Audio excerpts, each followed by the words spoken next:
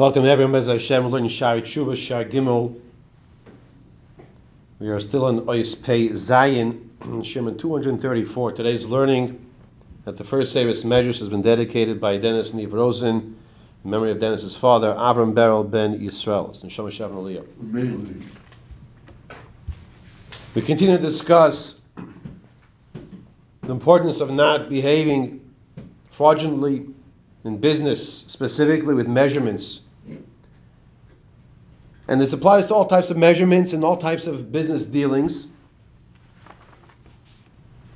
And Rabbi Yehuda continues and says, the pasuk tells us, Ani Hashem Elokeichem, Asher Tzeisi Eschem Eretz Mitzrayim. I am Hashem who took you out of Mitzrayim. Brings the Gemara a statement as follows: Ani v'chanti b'Mitzrayim ben tibul shel b'chor l'tibul sheina shel b'chor. I am HaKadosh Baruch Hu, who is able, of course, to differentiate between who is a firstborn and who is not a firstborn. And by Makas B'chayris, the firstborns deserve to die. Ani v'chanti Mitzrayim ben tibul shel b'chor l'tibul sheina shel b'chor. So too says Hashem, V'ani neman li paral mimisha toimein mishkeloisa b'melach k'dei lohinas habriyos she'ein makirin b'hem. So too says Hashem, I will punish those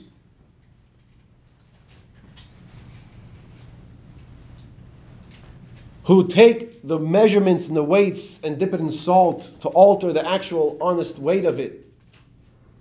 And people don't understand, people don't know, they get fooled. And this applies in our generation. This applies the same way in dishonesty and any type of business. HaKadosh Baruch Hu says, you think the person doesn't know? I know. It's irrelevant if he knows or not.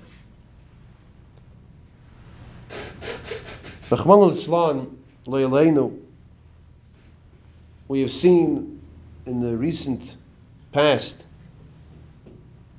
a tremendous uprise of anti-Semitism around the world. What happened a few weeks ago in Texas, they say it was anti-Semitism. They say it already. And people wonder, you get more guards, more armed guards, how many guns should the guards be wearing? That's not the point. And I'm not saying what happened or what does happen is because of what I'm about to say. But I will tell you what Rabbeinu Bachai says, Al Torah. If you go to Parshas Kiseitze, Perek Chafei, Pasuk Yud Gimel, we have another discussion of a person, the Torah is telling us to make sure that you deal in business, especially here discussing of weights, measurements. Lo yelecha bekischa even va'oven gedoylu ktana. Lo yelecha beveischa eifa ve'eifa gedoylu ktana. Even shleima v'tzedek yelecha lach eifa shleima. You have all different measurements and weights. The Torah HaKadosh is telling us, make sure you're honest in business. Make sure you're honest in all aspects of business. Turning the page, turning the next pasuk. How does the parsha end off? Next pasuk. Zochar es asher asa lecha Amalek. Remember what Amalek did to you, ba'derech v'tzeischem Mitzrayim, on the road when you leave Mitzrayim. And this is what we talk about Amalek now at the end of the parsha. Like, what's the connection over here? Seems like it's totally out of place. The Rabbeinu Bachai tells us, not out of place at all. There's a reason as to why punishments happen to Klal Yisrael.